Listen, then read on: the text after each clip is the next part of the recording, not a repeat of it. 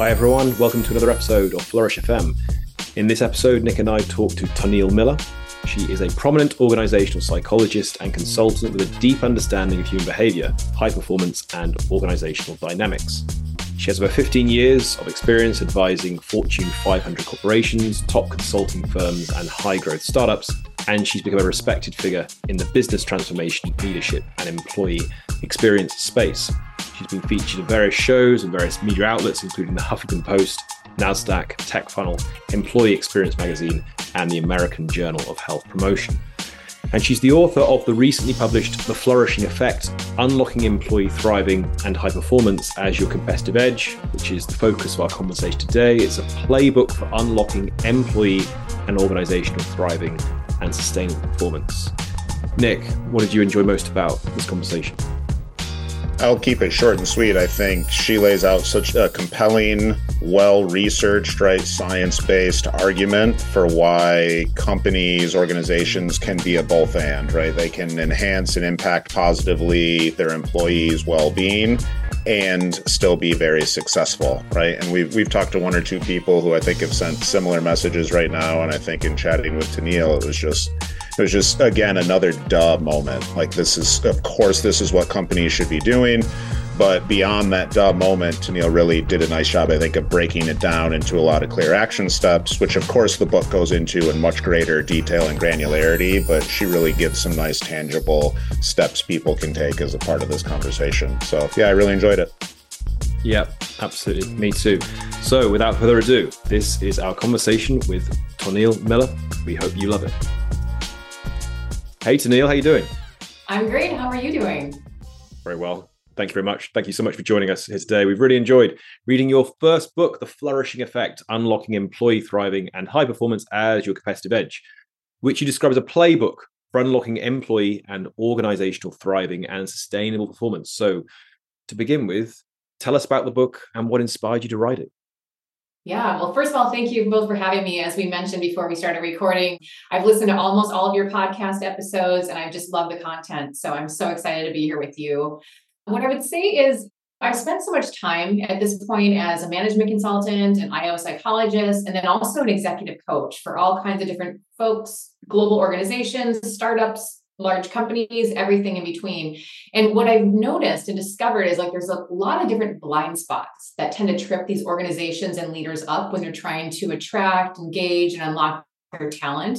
And so I've seen that what works as well, right? So I've seen the blind spots, I've seen what's tripping them up, and then I've also seen what works really well. And what I noticed along the way was that the same things that enable people to flourish as human beings are the exact same things that enable them to perform at the highest levels and deliver the business results that the organization wants. So it seemed to me like people were missing this. Somehow we were either focused on the business results over here or people programs over here, and there wasn't really a lot of connecting the dots and seeing the actual causal relationship. So I started writing the book, and my goal with it is really to shed light on these blind spots and highlight the crucial relationship that we just talked about between employee thriving and the actual business success. And so the book does that. And it also shows readers how to transform their organizations into these thriving ecosystems where the business is actually prospering and thriving because the people can do the best work of their lives. Awesome. Well, should we start by digging into some of these blind spots? Certainly could. Yeah. What are some of these blind spots you've identified in your work? Yeah, well, there's quite a few. I think chapter 2 does a nice job, at least I tried to anyways, of outlining kind of at a high level, like here's some buckets of where they fall into. And then the rest of the book really outlines how do we address each of those in the topic areas. So for example, things like employees feeling like they almost have to step back in time to go to work. So if we have old social contracts from 100 years ago, we have old clunky technology and it feels like 1985 inside the company when we know it's not that time outside the company. Those can be things. Lots of different forms of friction. And again, that can be bureaucracy, tons of meetings, emotional frictions, such as, microaggressions, toxic culture, those types of things. There's all kinds of things along the way, but those are some of the ones that pop up in the beginning. And then the other big bucket, I think, is really frustrating people's human needs, right? We don't really think about that when we design ways of working in the organization, but a lot of the ways we currently work in organizations do frustrate those human needs. And I know we'll get into that in a bit, but those are some of the bigger buckets. Let's get into it now. Like, what we walk us through just what you mean by needs. Yeah, absolutely. So if you think about Maslow's hierarchy of needs, that everyone's familiar with that. We know we've got the safety needs and the, connection needs and the esteem needs and the transcendence and all those pieces. We've also got, when you think about self-determination theory, as I know you're both very familiar with all of this, we've got those needs for autonomy, connection, and mastery, right? So I've always kind of really loved those two theories. I've always had them in the back of my mind playing when I started my career. And so as I've kind of gone on this journey, I've noticed that these needs, these exact needs we're talking about, are stifled all the time. So if you think about some of the things we just talked about, so we've got well-being as kind of that basic safety needs, right? Whether it's financial, physical, mental, that sort of thing. A lot of the workplace practices stifle that. So that could be companies that perhaps are not paying a living wage or not paying that, I guess living wage is the best way to say it at this point in time.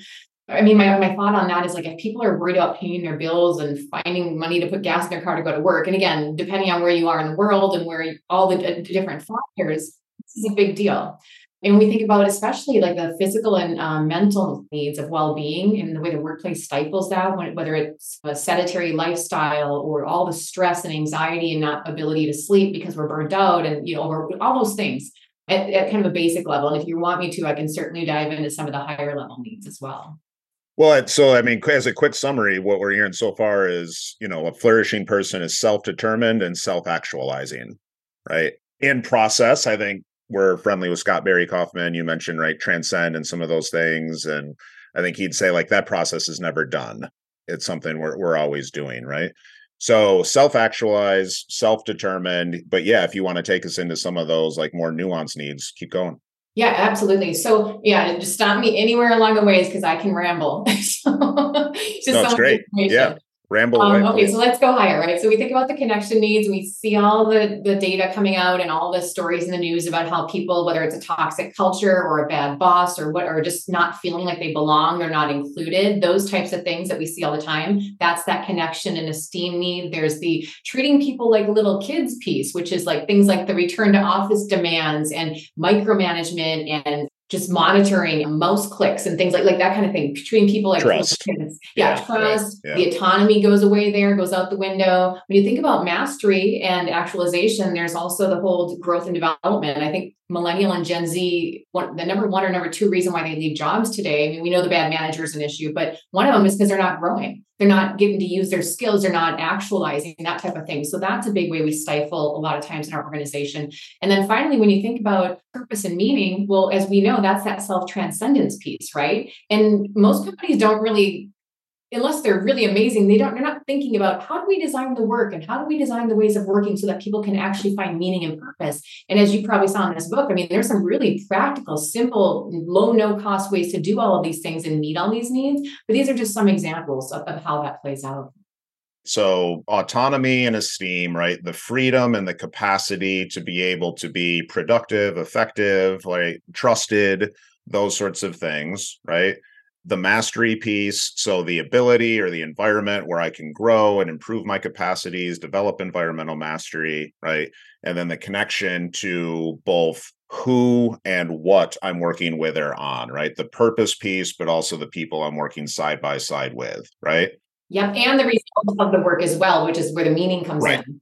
100%. That purpose, that impact, that contribution piece. So you've given examples there, it sounds like, of where the exact same things that are causing languishing at work could also cause flourishing at work, right? That exactly. So many companies don't focus on meaning and purpose at work. And yet when you do focus on that, I mean, that's one of the things that can really enhance thriving at work.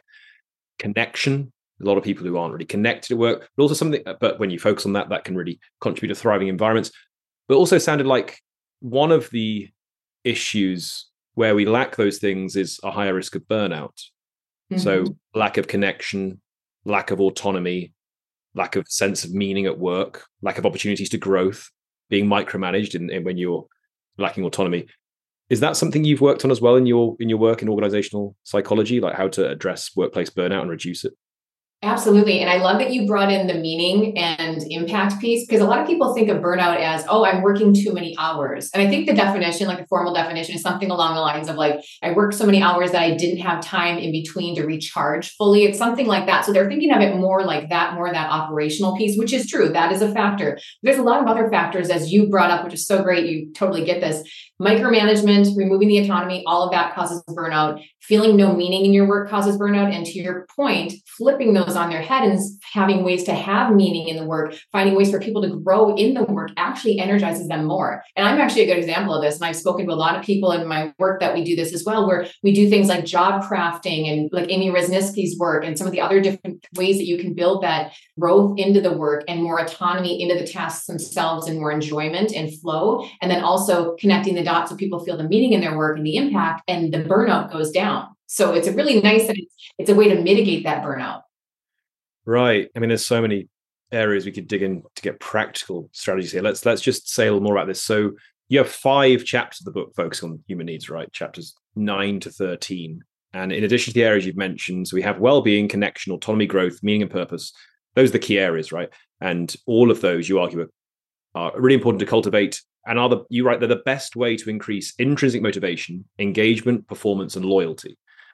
Well, I'm sure you have loads of practical strategies for developing all these. Let's just pick one as an example. So what's one really good strategy for developing any one of those areas in a workplace?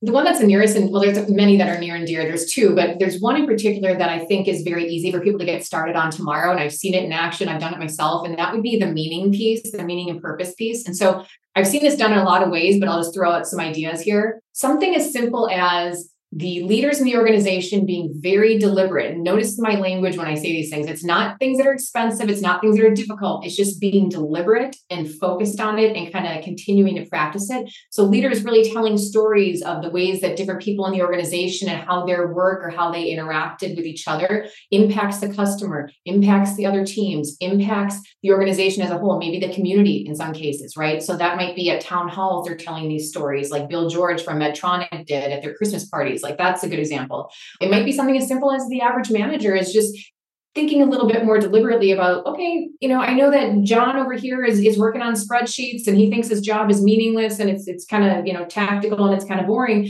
but I'm actually going to connect the dots for him and tell him a story or thank him specifically in detail of like, hey, I really like the way that you did this, or you informed me about that, or just like getting very specific about how a person does their work and how that benefits you or how that actually makes that work product better. And then showing them and connecting the dots between that spreadsheet they're working on and how, downstream, how that impacts the customer, how that impacts the other team and the other teammates in the organization. So just little things like that can make the hugest difference when it comes to creating meaning and purpose in someone's work. So I'm going to zoom back out for a second, right? Because that's a great example. And what I keep coming back to, having worked with organizations, schools, whatever it might be, is this language we sometimes use, which is like me and we, right? So when it comes to well-being and performance, how much of it is on me, individual, right? Am I taking care of my sleep? Am I doing my gratitude? Like we can get into all the strategies. Versus how much of it is a we thing, ecosystem, policy, practice, those sorts of things. I'm not asking you to like boil it down to a percentage or a ratio, right? But how do you think about or explore or try to navigate what I've found to be some of those inherent tensions, right? Because you're painting this awesome both and picture. You can be well and crush it, right? But that takes a lot of teamwork, I think, within an organization and a culture. So just curious how you navigate that. I love this question and you're spot on. And that's why, so this book is really that organizational level, like what the policies, procedures, leaders, managers can really do at kind of this higher level to get the ecosystem going for people individually. But to your point, we're all adults and we need to take equal responsibility. So I'm actually starting another book after this that's focused on that part of it. Like as an individual, what can you do? Great. So let's take burnout, that kind of thing as an example. Yeah, perfect. Practical. So at an individual level, I should be proactive in setting boundaries and not just setting them, but enforcing them and feeling confident to push back and say, hey, you know what? I've done a scan on myself today. I'm not my best self.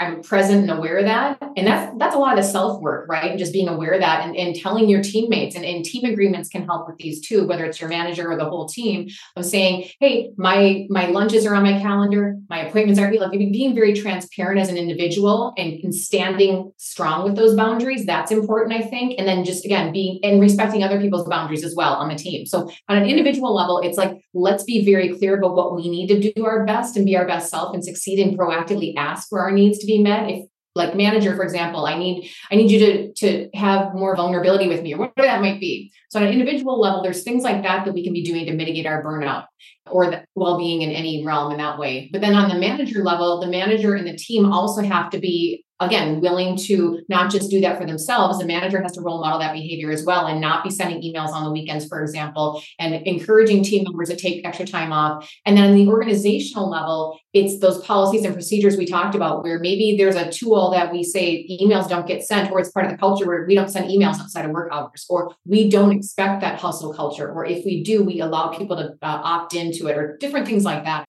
Yeah, thank you, Tonille. Right. The book is called The Flourishing Effect. What is the flourishing effect? Yes. Okay, so you two will totally get this, and so will your audience, of course. So if we think about one part, Aristotle's concept of eudaimonia, right? I started college with that class, Intro to Philosophy, and I just fell in love ever since then. So that's the good life, flourishing. We've got that. We couple that with Martin Seligman's work, which I know that everybody is also on this call probably very familiar with that, his work in positive psychology and how he highlights flourishing as really that absence of the deficit, like the previous field of psychology had been looking at, where it's like, what's wrong with you? What's the disease? And actually looking at what's the presence of like optimal functioning or net positive, right? So pulling in the flourishing from his work. And then I think for me, I bring that together, and I feel like applying this thinking to the workplace means removing some of those sources of friction, as I mentioned earlier, and some of the ways the organization frustrates the human needs. And on top of that, putting in practice some of these things we're talking about, the experiences that actually meet people's needs. So it's removing that negative stuff we're talking about and also making sure that there is that positive piece there. So what do you think about that? Love the idea. I loved it in the book. I mean, I have a follow-up question, but Nick, do you have something? Yeah, so I love all of it, and I deal with this in like my own professional settings as well, right? So when we say remove the bad or the friction and build the good, I think it can sometimes easily get confused with nothing's ever bad and everything's always good. And what we've found through a lot of our interviews, which you've heard, right, and talking to experts, I'm thinking of the Anna Lemkes and the Todd Kastians, and we just had a great conversation last week with Robert Biswas-Diener. There's utility in some unpleasantness. So how does that get integrated into maybe how you think about a flourishing effect? Is it all positive or pleasant all the time, or is it, you tell us? Yeah, and I actually had a feeling you'd bring this up, because I truly believe in that, like just my own personal philosophy on life, that a lot of the times we find the meaning in the really difficult situations. We find the growth in the really difficult stretch situations. In the book, I don't think I talk about it as directly as we're going to talk about it right now, but I'll give you my 2 cents on it. I think that if you think about, first of all, there's so many things that are difficult about work as it is. So I would say there's still going to be plenty of difficulty there, even if we remove a lot of the junk. That's always going to be there. So there's that. The other part is, I think that's where a lot of I think it's chapter 12, perhaps, the chapter on actualization, where they're talking all the different ways that you could grow and develop your people and help them actualize.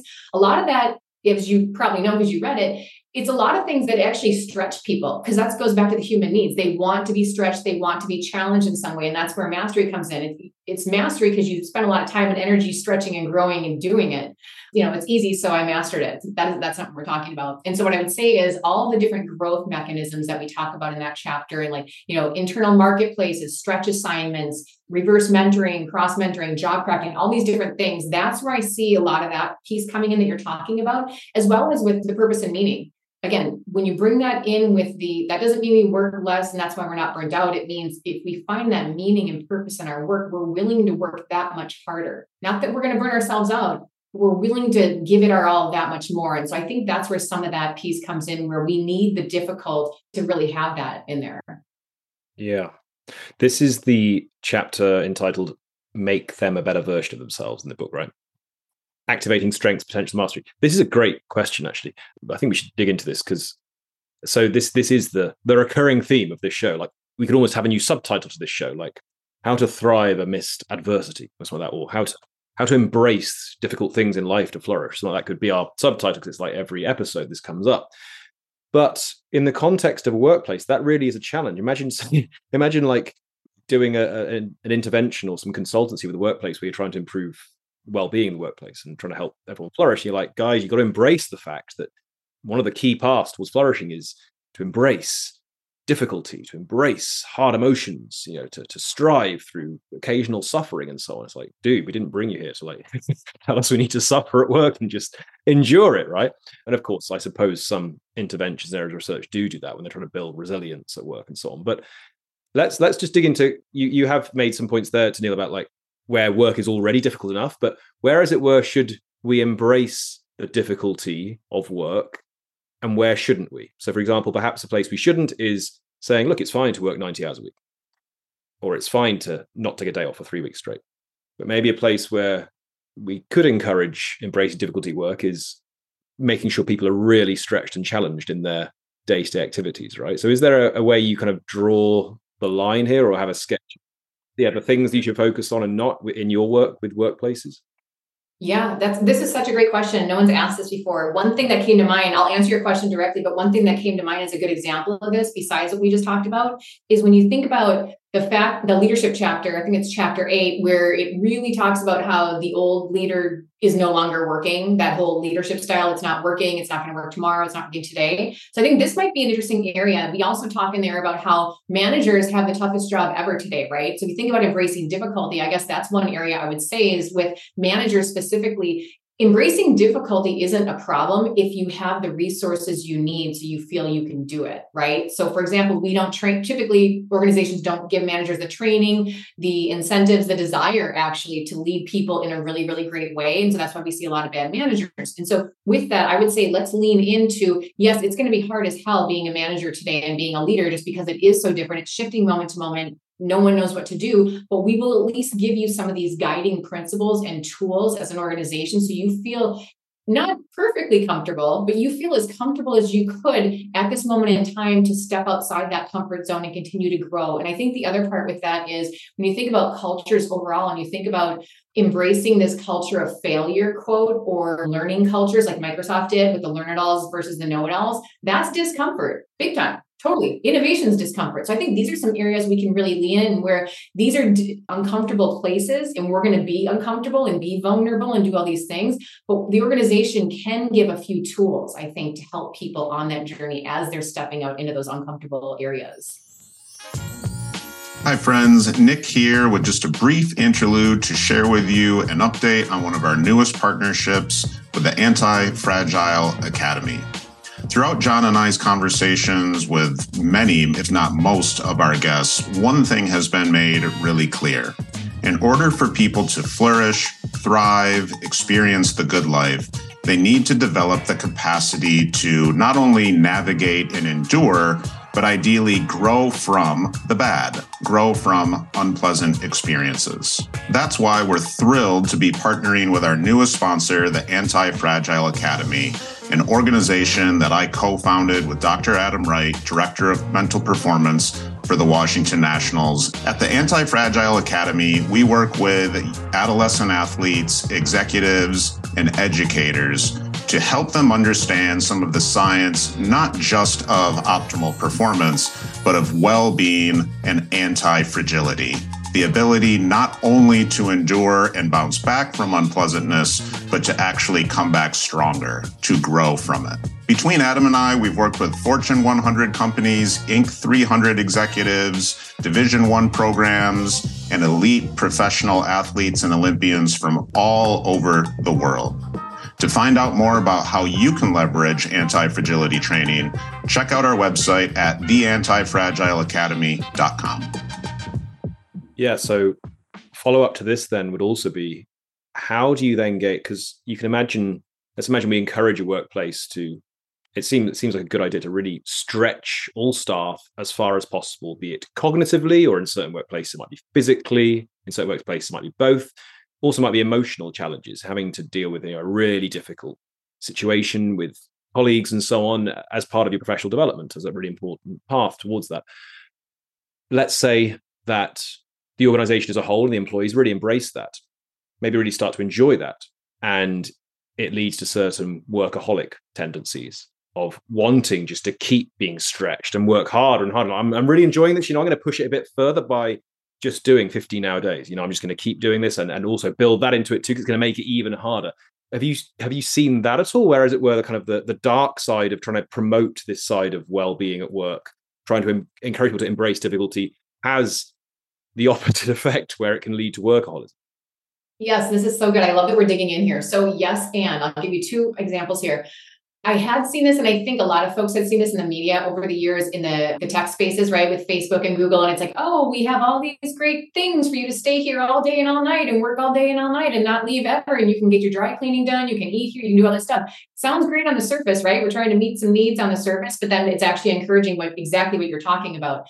I have not had a client of mine specifically have that problem when I was with them, but I have seen that happen. So I think that's where we need to be very careful. What I would say is, I think right now, Tesla and Twitter/X is perhaps a good example of that, where yes, we got rid of a lot of people that apparently didn't want the hardcore culture, but the ones that stayed want it. Because some people do want that kind of a leadership. They do want that kind of hardcore mission. And hey, more power to you. All I would say is, I think that's where it goes back to one of the things we talked about in the beginning, is that on an individual level, if I really like that, or the military, for example, maybe I like that kind of an environment and I want to do that and I want to be a workaholic, then that's great. That's my choice. I should opt in. But I think that the folks that don't want that, that's where I think it does become an individual choice as well as the organizational choice. I don't know if I answered your question directly, but I think it's not a super clear-cut answer on that, because I think it certainly can lead to what you're talking about. And that's where it comes into our individual agency to know ourselves well enough to know what we can and cannot do, what we do and do not want, how we're motivated, and that type of thing. Yeah. Context specific. Use the science. It provides general guidance and rules, but it can be applied different ways, interpreted different ways, and it's got to be context specific. And that's what I've learned in all my work in general, no matter what we're talking about. Because again, I started as an academic. I'm all about the data. Everything I do is grounded in it. But I've learned very quickly that in the business world, I mean, they want to see data, but they don't want the theory. Like, you can use the theory, but you don't tell them, you know what I mean? Like, you need to be agile and kind of adapt it to that particular context. So yeah. I mean, the only thing I agree with pretty much everything you said there. The only thing I'd question would be if someone is kind of a self-defined workaholic and they point out these tendencies, that we should say, okay, that's each their own. That's fine. I think we should, if we're defining workaholism as a bad thing, and it has certain bad manifestations, we should say, okay, look, it's fine to absolutely be in love with your work, to want to work as many hours as you desire. You find so much purpose in it. We have to tear you away from work for you to do something else. That seems fine. But when certain tendencies come through, so for example, one of our former guests, Arthur Brooks, has his own definition of workaholism, and he looks for certain characteristics or symptoms of it that you also find with other addictive behaviors, such as alcoholism. So he says, okay, do you work till you drop? Like, literally work until you fall asleep? Do you sometimes hide away to work? So you're at a party or a social occasion, you just say, hey, I'm just going to go to the bathroom, and you get out your phone and start replying to emails, or you're like, you just excuse me for a moment, trying to hide it away, like someone with an addiction to a substance, for example, might go and hide away and do it, right? When those kinds of things creep in, that sounds like where it's gone too far, because it's negatively impacting other areas of your life, which I take it are really important for well-being on your account as well, like human connection, for example, right? And I think that's where the role of the manager, it should have always been this way, but especially now, the manager of today and tomorrow needs to be much more focused on that kind of thing. Because they don't actually, with AI and technology and all this, the ways work is changing, the manager's job is changing in the sense that they're not the one with all the answers anymore, and they're not telling people what to do. So their job now is actually to let the technology do that, let their team be amazing. And their job is actually to have those one-on-ones to spot those types of symptoms that you're just talking about in that person, and just ask. They don't have to, demand they stop doing it, but they should be asking those very pointed questions and see is this really working for you? Yeah. You just gave us an opportunity there. And in a former life, I was a history teacher, bachelor's degree in it. And you weave a really nice, I think, parallel in the way work is changing currently versus how maybe it's changed, or just socioeconomic and ecosystem in general has changed. Will you walk our listeners through that a little bit? I think anyone in any sort of leadership position right now would really benefit from thinking that way. Yeah, absolutely. I mean, there's a lot of things that have changed even before the pandemic. We know this, right? But especially now, I mean, I'll just rattle some things off and tell me if you want to dive in more. But I think, our workplaces are still, a lot of the mindsets and the ways we work are still based on workplaces and factories from 100 years ago. And so that's one aspect of it that's totally changed now with the democratization of technology and the way that the organization is not the center of attention anymore. It's now more on an individual level, and individuals don't need any central organization to make their income. They literally, we know influencers, entrepreneurs, side hustles, whatever, they don't need it anymore. And so over time, I think with that, the employer-employee relationship has really, it's been shaped by these different expectations that are changing, regulations, market forces, all that kinds of stuff. And so I think now at this point, because of all of that, and now on top of that, the pandemic as well, and people are kind of revisiting like what they want out of their job, what they want out of their life, as we all know, work is going to probably serve a different purpose for a lot of people. And it already has. We're already seeing this, right? So it's, for whatever reason, better or worse. But what I think that comes with this in a big way is a changed social contract. Because I think, as we all know, back in, since the industrial era up until like 60s, 50s, 60s, 70s, 80s, it's like, it really was like this, the company man. And, you kind of give your whole blood, sweat, tears, your whole life to an organization because you get, raises and great pay and bonuses, and then you get a pension at the end. But none of that exists today. None of that happens. And the workforce looks drastically different. Their lifestyle is drastically different. It's all super different. And that's just one data point. And so I think because of all of that, plus because of the fact that unfortunately, organizations have had no problem over the years just laying people off on a whim, not offering the pay and the benefits and the pension they used to, all this stuff. So why should people still devote their whole life to that organization? I don't know. So I think those are some of the things, some of the reasoning behind it, but this is all shifting very quickly today. And now it's just what I'm proposing in the book is a new social contract is much more transparent. It's authentic. It's about mutual value creation between both the organization and the employee, whether it's while the person's employed or not. So it's like that ongoing long-term partnership where I can still benefit the company, they still benefit me, even once I'm not working there anymore. And that may come in terms of brand advocacy, boomerang employment, referring clients, all kinds of things that we talk about in chapter 3. I think there's just a lot of really untapped sources of value that both the company and the employees can offer each other going forward. Sounds a lot like conscious capitalism. Yeah. Yes. And it is that, but I think it's definitely that. It's definitely like the stakeholder capitalism versus just right. That part especially. Right. Yeah, absolutely. Yep. Just involving everybody. Like, again, it's a both and it's a win-win-win, Simon Sinek, infinite game. Plenty. Yes. Yeah, for sure. Yep. Got it. I mean, I think since you're proposing such a bold move in work, which is fascinating and awesome that you're doing this, a new social contract, I think we should dig into this a bit more. So can you explain a little more what exactly this involves? You mentioned there, one thing it seems like what you've just said then is a different relationship between employees and organizations such that when they leave the organization, it's not just completely cut ties. There might be a continuing relationship, a kind of maybe even a legacy of some kind, but a relationship's maintained, which may itself be a kind of work relationship, which perhaps ties into the kind of the gig economy we're in now. Lots of solopreneurs and entrepreneurs who have various side hustles going on, as it were. Those kind of things might emerge from previous jobs, I take it, rather than just this distinction between you've got your permanent job with your permanent contract or you're in the gig economy. Rather, it's a blend of those. Can you explain more what this new social contract looks like? Yeah, absolutely. I mean, and I've been so fortunate in that I've been in some of these larger consulting firms during the earlier parts of my career, and they were way ahead of their time. So I actually experienced a lot of this by being part of them, even prior to now. So for example, if you think about like PwC or Accenture, or basically any of the big four are really good at this, where once you come and work for them, you stay, you do your thing, whatever, but like they're so on the ball and they're so aware that like business can be referred all the time, right? So while you're an employee, while you're not, you refer other employees, you refer all kinds of different other business or opportunities in the ecosystem. And so the way that they did that, I mean, there's a lot of ways. Obviously, the number one thing is that you have to treat your people well while they're in the organization, right? Because if you don't, there's no one's going to refer any business to you. Sorry. And you'll have bad reviews on Glassdoor. So it's not, going to be helping anyone. So the employee experience is really important while the employee is engaged with you. And that's the whole journey, even after they offboard. And then what these firms have done is they've created pretty robust alumni programs. So where like I get emails, there's all kinds of events happening all the time. There's all kinds of, hey, like Deloitte, I think is doing this. And I won't name any other bigger names because I don't know if I should, but there's a lot of firms that people that came from the big four and other big firms have started smaller boutique consulting firms of consultants that are contractors.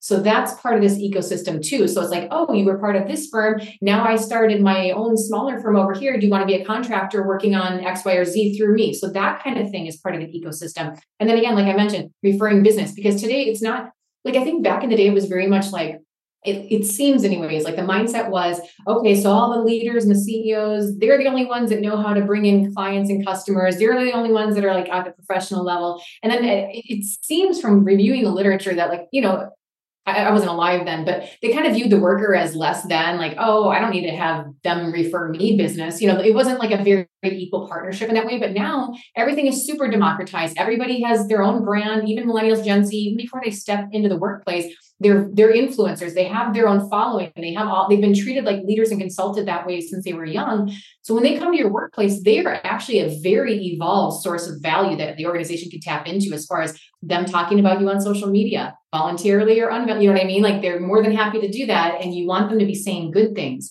So there's that piece. So it's all about creating that experience and that kind of co-creative, co-elevative relationship between the organization and the employees so that when they leave, again, as we just mentioned, they have you in very positive light and they're willing to refer business and media and employees and that sort of thing. Sitting here thinking like it just seems like the right thing to do, right? And at the same time, your point from earlier, I think is well made, that to me, it seems, I think in terms of the data, but also just the anecdata, the leverage has shifted in many cases from employers and employees, to all these points we're making about the way you can access income and revenue in certain privileged positions. Like obviously a lot of people are dealing with a lot of different difficulties, but just the world of work is totally different. So what I would have always hoped a company would maybe do out of the goodness of their heart, and because it just makes sense that if you treat people better, you're probably going to have better outcomes. It kind of sounds like they realize, well, it's also a strategic advantage at this point as well. Well, and that's what I'm arguing. This is what I always tell my clients. I'm like, it is the right thing to do. I'm not going to argue it is, but it's not just that. Because again, I've been trained very well in my work that it's great to bring in the fluffy butterflies and the foosball tables. But, I also know that at the end of the day, leaders don't care if there's not an ROI or a metric tied to it. So all of my work is very much done exactly that. It is the right thing to do, but it's not just the right thing to do. It's actually the smart business move to do as well. Yeah, I love this idea of work alumni programs. I mean, the only thing I've experienced close to that is when a member of staff has been with an organization for so long that they then, get some gift or there's some dinner in their honor. Yeah, if they've been at a business for say 10 years, 15 years, maybe 20 years, maybe even longer. And then they kind of enter some unique status with the business, organization or institution. But I haven't seen it institution-wide. Is this so you mentioned one business doing this. Is this a growing thing? Are some businesses creating alumni programs for members of staff who have, say, worked for them for like at least 12 months or something? So unfortunately, I've only seen it in the big consulting firms. I have not seen it in any other companies. I think there's probably some that are starting to do it, but I mean, I'm talking over 10 years ago, this was a thing in these firms that I'm talking about. So this fact that more companies aren't doing this today, I don't get it. Wow. Yeah. Okay. Yeah. Yeah, it's like Nick said, like, duh, seems obvious. Yeah. Yeah. I mean, I think we all know why some aren't. Like, I mean, candidly, right? Those are more, I think, extractive relationships. But that's what I think is so cool about this topic. Whatever you call it or however you talk about it, well-being boost, happiness advantage, right? All these sorts of things. But it doesn't necessarily need to be an either or. That brings me actually to another question, though, because I've worked with certain populations where I've really had that challenged.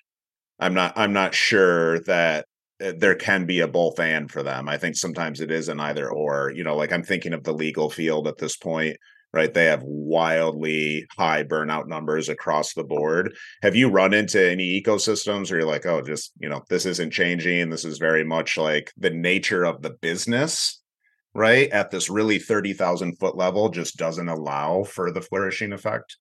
This is such a good question. So I have definitely come across leaders who feel that way. Not that it's the business, but the leaders just don't care. And in those cases, it doesn't always get through, but what I just do is I lead with the numbers. I don't say it's a nice thing to do. I tell them this is what you do, like for the metrics you're looking for. But to your point, industry-wise or business-wise, that don't allow for it.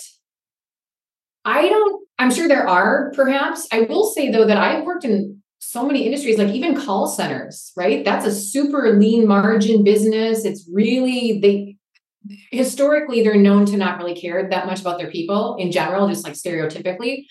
I spent a year as a VP of culture and employee experience at one of those organizations. And to be honest, like it was really cool. Actually, this was only a couple of years ago. We did so much work in one year. We rolled out like 12 different strategic initiatives from a people specific point of view. And it was all tied to the business metrics and the business pain points. So it was all very cohesive. But even they, with their lean margins and really cut cost conscious and not really focused on treating people super great in that industry, even they got it. Like the CHRO, the CEO, they brought me in specifically to make that happen. I don't think all of those companies do that in the industry, but that one specifically did. So I honestly think this could apply. And when you think about legal too, like the burnout, that is an industry I've worked in as well. And I totally agree with you that like, maybe it's the nature of stereotypically the personalities of the people that work in it. Maybe it is the nature of the business. There is some of that. Yeah. There is some of it. There is some of it, that personality cutting both directions. Yes, absolutely. But I think that in those cases, I don't think it's about the industry. I think it literally is about the leaders and people on the leadership team and the organization. So you mentioned a couple of minutes ago that, when talking to those leaders, you lead with the numbers, right? What's the ROI, that sort of stuff. I assume you can do this in your sleep. Could you lay some of just the business case on us for whoever's listening? Like, what are some of the numbers? Why should somebody care about this beyond just, I think it's the right thing to do? Yeah, I mean, okay, so as we said, it was already important. Now, especially, it's insanely important. If you think about, especially with AI and all the technology that is really ramping up quickly, we really need to get the human part right. So that's just kind of like an anecdotal thought on there when you think about that. And what I would say is, I think that when you think about and I can bring the data in if you'd like, but there's so much data that proves that when you think about toxic cultures, burnout, turnover, retention, productivity, presenteeism, meaning you're there, but you're not actually working because you're sick or you're just disengaged, essentially, all that stuff, it's billions and billions and hundreds, like it's so much money that is spent every year by organizations. And they even break it down to like how much it costs to replace a person. It's 1.5 times their salary, like all these things. These are all these numbers and metrics that leaders are chasing, right? And when you think about, for example, here's a direct correlation too. I mean, all these are, but you think about employee experience and customer experience, people kind of hear employee experience, they're like, well, what's that? Well, there's been so much work done, especially, I think it was Tiffany Bova from Salesforce recently wrote a book, and she makes the direct correlation with lots of data. And I think it was the number that she showed was it's like almost twice as much. When you have a great employee experience, it actually increases your customer experience to the point where your revenue goes up almost twice as much. So like 1.8%, I think was the number. So, I mean, that's just one kind of data point, but there's so much research out there. And so I always lead with like, what does that actually mean? And so the good way to do that too is when I go into an organization, I always ask, what are the business pain points? What are we trying to solve? Because usually they'll bring me in saying, oh, I think it's our people are leaving, people are disengaged. Well, that's everywhere, right? That's not shocking. So let's get under the meat of that and find out what it is about your organization and why it matters to you. What are you trying to achieve? And then I work backwards from what they're trying to achieve in the business and tie that directly to some of these metrics around the people, if that makes sense. Yeah, absolutely. So this relates to, I think, one of the key themes of your book, and one of the chapters is entitled Well-being, the Foundation of Sustainable High Performance. So I take it this is part of this argument, right?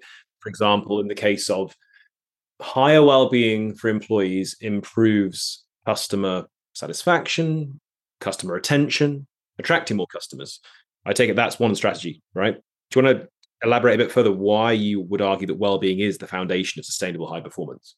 Yeah, I mean, I'll break it down on a couple levels. The first level is just like really simple, and then we'll go in depth. But like, if you think about it just simply, right? So kind of as we talked about in the beginning, like if your individual employees are worried about being laid off because that's rumors are going on and you're not doing good change management around it, or they're burnt out, they can't pay their rent because they don't make enough money, they're battling chronic health, mental or physical conditions, mental health issues, stress, anxiety, all that stuff, they're absolutely not giving you their best. There's no way they possibly could. So that's just like kind of anecdotally, just think about that for a minute. It kind of makes sense if you think about it.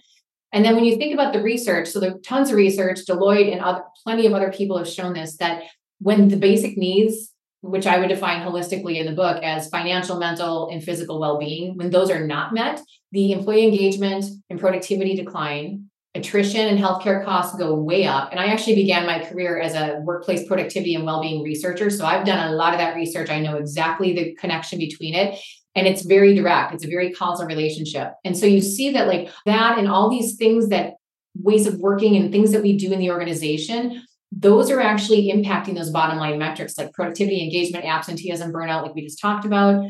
So I guess when I think about like well-being as a foundation, it's like kind of like when you talked about the burnout thing earlier, like we can do that for a little bit. We can work our buns off, work 12 hours a day, 15, 20 hours a day. We can do that short term. But if you want sustainable, ongoing ability to deliver, not just sit there in a chair, but really deliver the metrics and everything the company is looking for with the clients and the customers sustainably, you have to make sure you take care of the people first. Because the thing is like we're humans having a working experience. We're not robots or workers having a human experience. So I really try to make that connection for leaders that although you may just think of this as like sticks and boxes as far as your org chart or whatever, these are actually humans. And so you have to take care of that human part. And once you do that, it actually can give you all the results you're looking for. Gotcha. And is this how the key themes relating to flourishing emerge through this idea of well-being being the foundation? So got human connection, character strengths, fulfillment of potential, purpose, and some other areas. I'm just wondering why, because there's lots of areas of flourishing, but these are key areas. Did they emerge from your research that these are the key things that promote well-being, but also have this two sides to them? On the one hand, if you promote them, you get a thriving workplace. The antithesis of them, the absence of them, if you like, or when they're really negative, is where you get languishing in the workplace.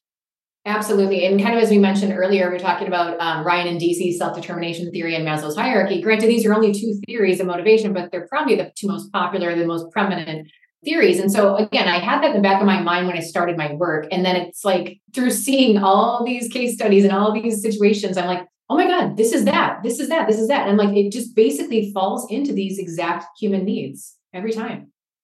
So we're going to come to our sort of final question, and then we'll start to wrap a little bit. You've heard the episodes, right? So this is the flourishing question. We're going to kind of ask you, like, give us one thing that people should start with. But I think, given what we've talked about today, it probably makes sense to divide that up into two buckets. So there's, I think, the audience you generally cover in the flourishing effect, leaders, middle managers, whoever that might be.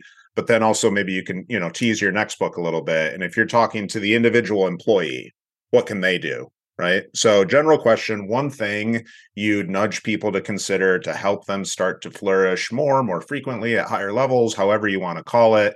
Start with the employer or the leader, and then let's go to the employee. Yeah, no, thank you for the question. I love it.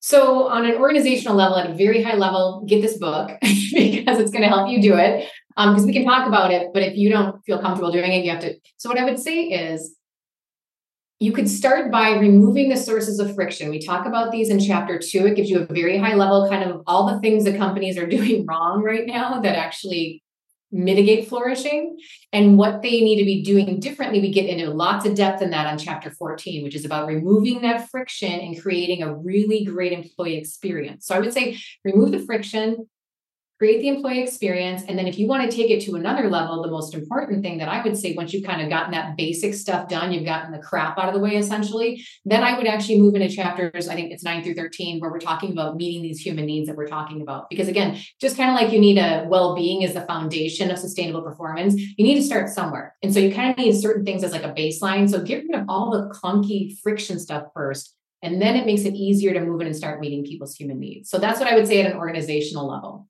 Great. So at an individual level, as you mentioned, I am going to be writing about this in my next book. And I think the way that I'm framing it right now, and again, there's a lot that goes into this, but at a very high level, it's very much what I would call number one is self-realization. So it's like really knowing yourself. And there's a lot of things we could talk about here, but it's really getting under whether it's assessments and just reflection, all kinds of practices to really get to know yourself and what you're meant to do on this earth and kind of what you need to flourish essentially as a human. And then the next piece would be self-alignment. So once we know ourselves very well, then we need to make sure we're aligning our identity and our behaviors to match that. The next level would be self-actualization, which is really using everything we just talked about and growing into and expanding, why you're here, growing your skills and your talents and your experiences, so that for the fourth level, which I would say is self-transcendence on some level, you're using all those gifts and skills and things you've developed and mastered to help others, which will bring meaning and purpose. Great answer. Where can people learn more about your work? They can go to my website, which is tonillemiller.com. I'm also on LinkedIn. I love connecting with people and having, chats and comments and, questions from the community. And the book is on Amazon. Amazing. Thank you so much, Tonille. It's been a great conversation. Really enjoyed it. Thank you for tuning in, everyone, today. We hope to see you soon on another Thanks, episode. Tonille. Thank you so much. Appreciate it. Yep, this was awesome. Thanks so much for listening to Flourish FM. We hope you enjoyed the content. Please be sure to leave us a 5-star review and hit that subscribe button wherever you listen to your podcast and on all major social media platforms. And if you visit our website, flourishfmpodcast.com, you can sign up to our newsletter. We send out a weekly newsletter. First newsletter of every month, we share a long-form blog, and every newsletter, every week, we share highlights from our previous episodes. Please hit subscribe on our website.